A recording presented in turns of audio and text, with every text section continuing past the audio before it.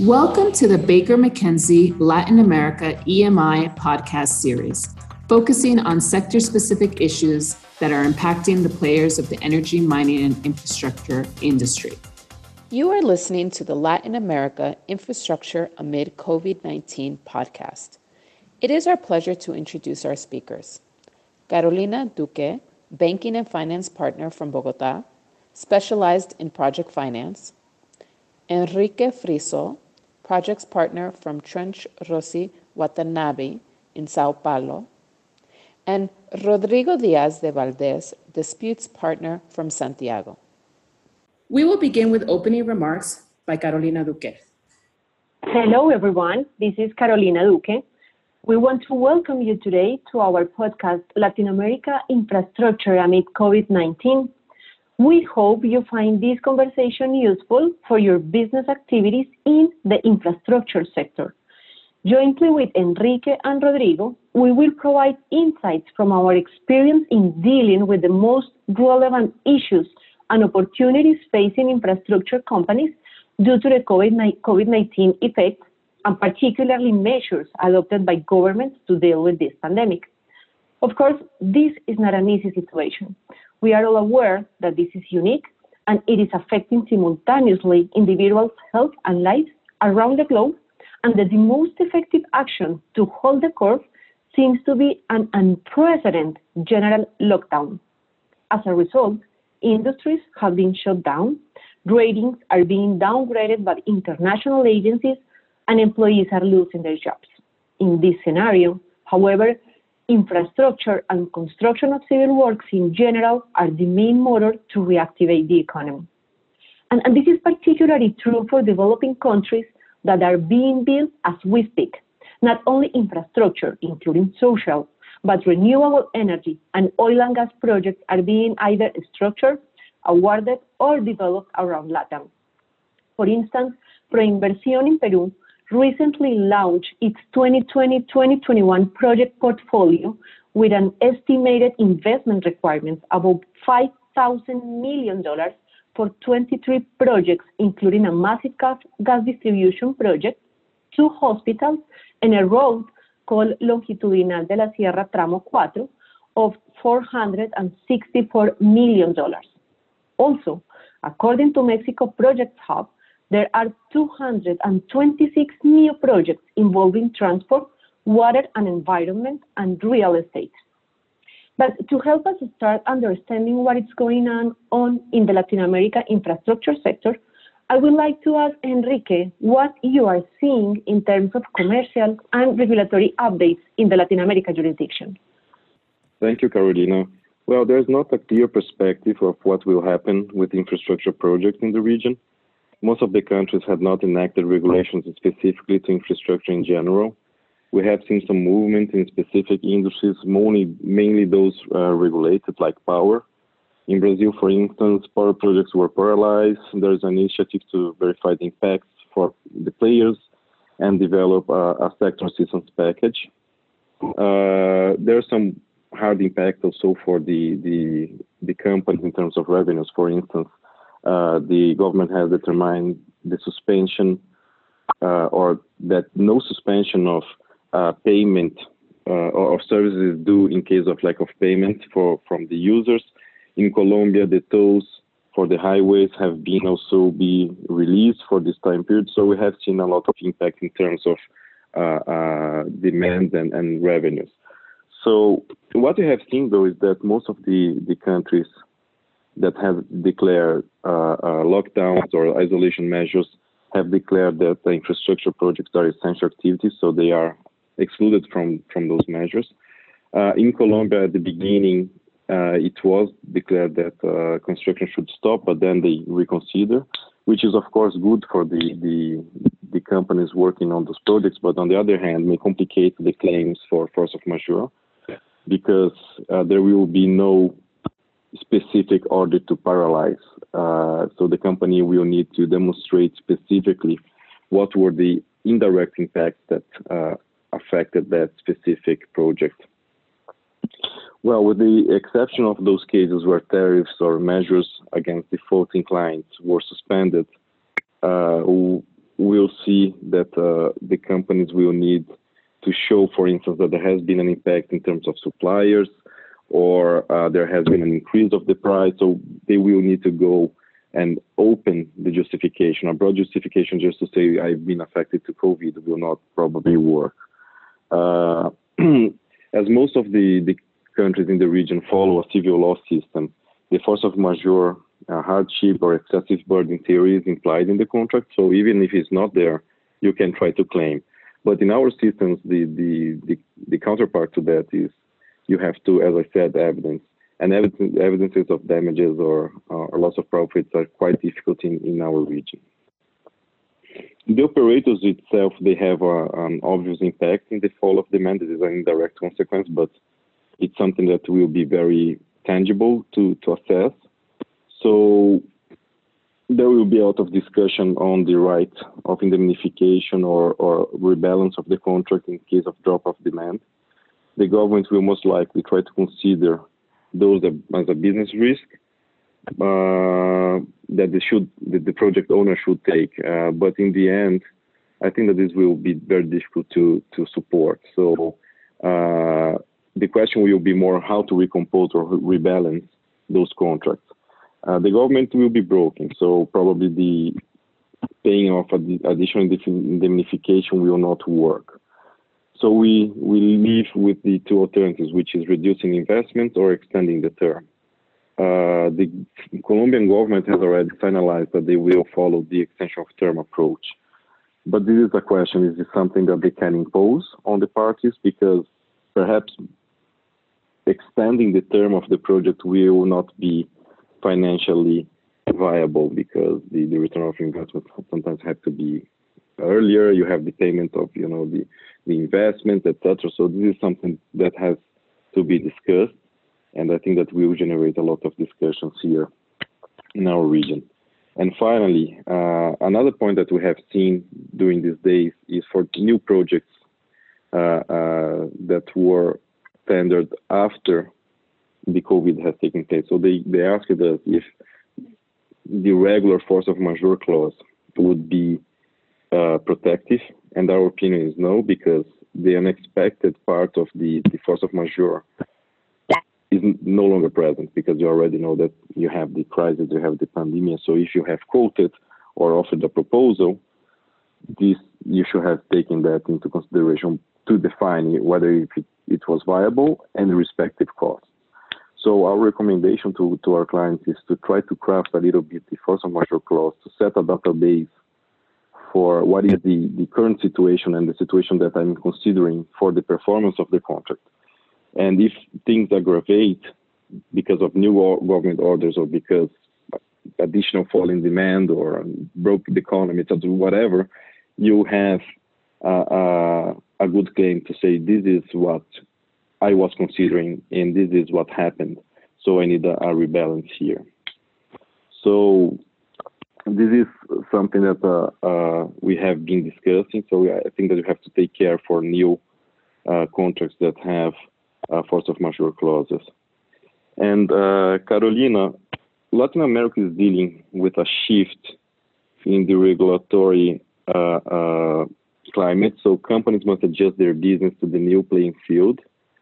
What have you seen in terms of public and private contracts? I think that the suppliers also is a very important part. So what have you seen in that regard as well?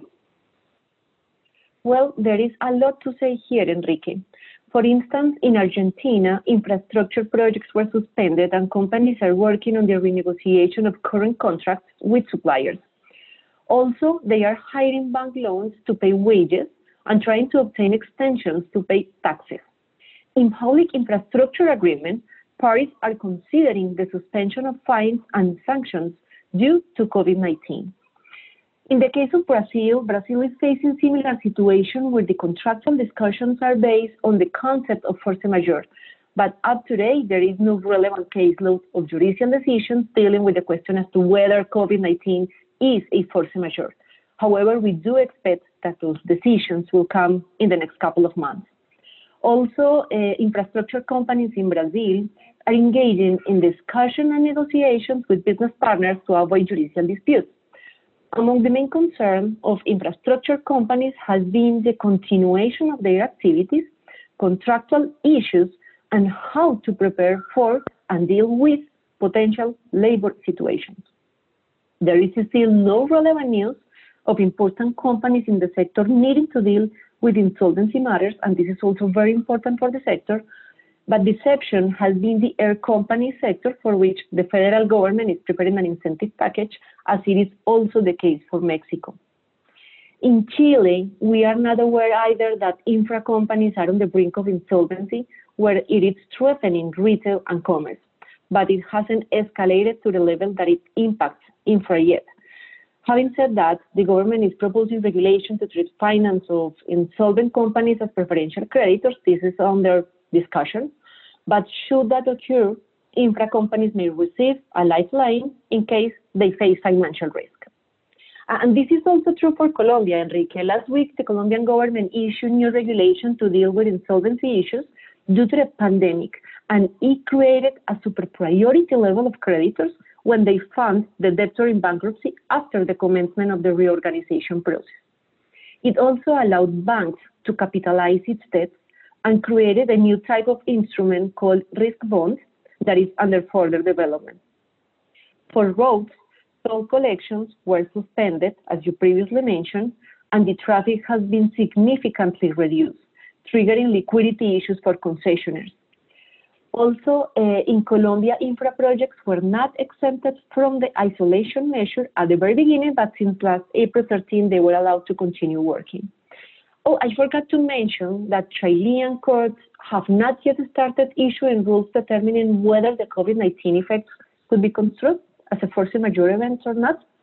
However, we have been required to prepare settlements and other forms of agreements in which parties recognize some of the COVID-19 events as a force majeure. In this regard, we have been solutions around the following. In realty-related contracts, for instance, we are discussing to lower or postpone, or a mixture of both, rent, progressive payments, and higher purchase installments. Regarding construction contracts, among the solutions are to extend contract terms, waive to penalties liquidated damages, but as of now, not to give additional costs. And regarding supply contracts, the solutions are being discussed around the suspension of service and to waive the penalties liquidated damages too. The situation is similar also for Mexico, where infra companies are negotiating with their suppliers based on the concept of force majeure too. But this situation is evolving into a new normal, Enrique. When we refer to this, we are talking about the new government measurements and financing scenario. What are your thoughts about this, Enrique? Well, Carolina, I think that the immediate effect that governments in the region will find a much difficult scenario for financing, because as we all know, the government are putting a lot of measures to support the industry, support the population during this crisis, to give some minimum wage. So there's a lot of movement in this regard on the region. So what we are going to see is that the government will not have money to go to co-funded projects like PPPs. So I think that for the future, for the next 3 years or so, we will see reducing the number of projects that are eligible to a PPP project. So we may see a shift for the concessions model, which of course brings the difficulties of transforming a PPP project into a self-sustainable concession. One of the ways is to reduce, again, investments or the obligations on the concessionaire, but sometimes it is not possible. Then the only resort is really to increase time. But then will be the projects interesting if you project the return over the investments for the future more than what should be a marketplace. So this is a question to be solved, and we are going to see in the next years. So with less funding coming from the government, the parties will need to seek financing from private financial institutions, which we know all that in the region is somehow a challenge. Usually the private financial institutions, they don't go to long-term financing, and mostly the projects are funded by the national development banks. For instance, this is what happened in Argentina, Mexico, and Brazil. We are going to see less participation of the government. So basically, the government, it will be very difficult for the government to finance the capital investment during the construction phase of a project, which was also a common source of early revenues in the concession contract. So we are going to see how the banks will react. But I think it will be a tougher period also for the private institutions. So we have seen, for instance, in Chile, the interest rates are escalating. There's a lot of concern in Brazil if there will be enough credit for the market, and what are the risks that the banks are willing to accept. So I believe that there is a need of the government to sit with the financial sector to discuss how they will work together to avoid a shortage in funding for the projects. So this is something that I think is the most immediate impact. Now, we see also some opportunities, especially some sectors that were not in the mainstream of investments, let's say, and which were basically handled by the very operators of the system. So I'm talking about the healthcare sector. I see that there will be a lot of opportunities because we see with the crisis that there is a huge deficit in the healthcare attention, and also on the production of medical devices, drugs, etc., that are necessary to treat people. So both in the service, the health assistance service, or on the production lines, we are going to see more projects coming on, especially because the governments will see the importance of this, to have these products in their country. So a domestic production of vaccines and medical devices will be seen more and more as a national interest issue. We have seen that already in the US. For instance, they funded the flu vaccine manufacturing plant in the US because they considered that this was an important measure to avoid pandemics. Brazil had also some programs in the past to nationalize the production of vaccines because they also realized that this was important, and the medical supplies are usually scarce. And we may see more and more governments awakening to this reality. So I think that the infrastructure investments on this part will be a good opportunity for the future, good investment candidates. This is what we are seeing in terms of a new scenario. Rodrigo, do you have any other remarks, or there's anything else that you should complement here? Well, thank you, Enrique. As Carolina explained in her introduction, we are in the midst of a turbulent scenario. Circumstances that were foreseen at the time of entering into a public and private contract have changed. Hardships, force majeure, variations, delays, insolvency, these are legal concepts that have come rapidly to a scene in the infrastructure sector. Unfortunately, COVID comes along with contractual and legal conflict. Still, in my view, companies are now in negotiation phase. Try to avoid dispute. This is obviously what I would suggest as a general rule for all those legal counsel and in-house lawyers that are listening to this podcast. Remember that a bad settlement agreement are frequently better than good litigation. As you know, litigation involves additional costs and uncertainty about the outcomes. For that reason, be aware about the alternative mechanisms of dispute resolution, like mediation or direct negotiation, can be of much utility in this time. But, however, sometimes litigation and arbitration may be the only role to solve dispute, especially when you don't have in front of you rational offers. My suggestion for the companies in the infrastructure sector is to be aware of the critical potential dispute arising out of COVID. Prepare for the battle. It's important to make internal assessment, reality check of your arguments and evidence. Involve your legal counsel right from the start. In my experience, those companies that involve their legal counsel from the start usually improve their position for negotiation, avoiding litigation. Of course, some negotiations are more commercial influence. Anyway, involve your legal counsel. Be aware with potential evidence. Instruct your team to be careful when drafting emails and communication with supplier, clients, principals. Be aware of the utility of written evidence in a potential litigation or arbitration. The same count with potential witnesses.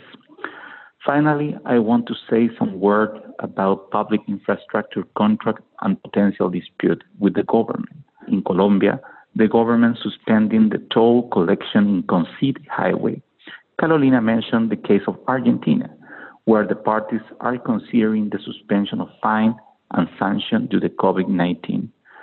Whether negotiation with government fail, local competitors will need to recourse to litigation or arbitration against the state.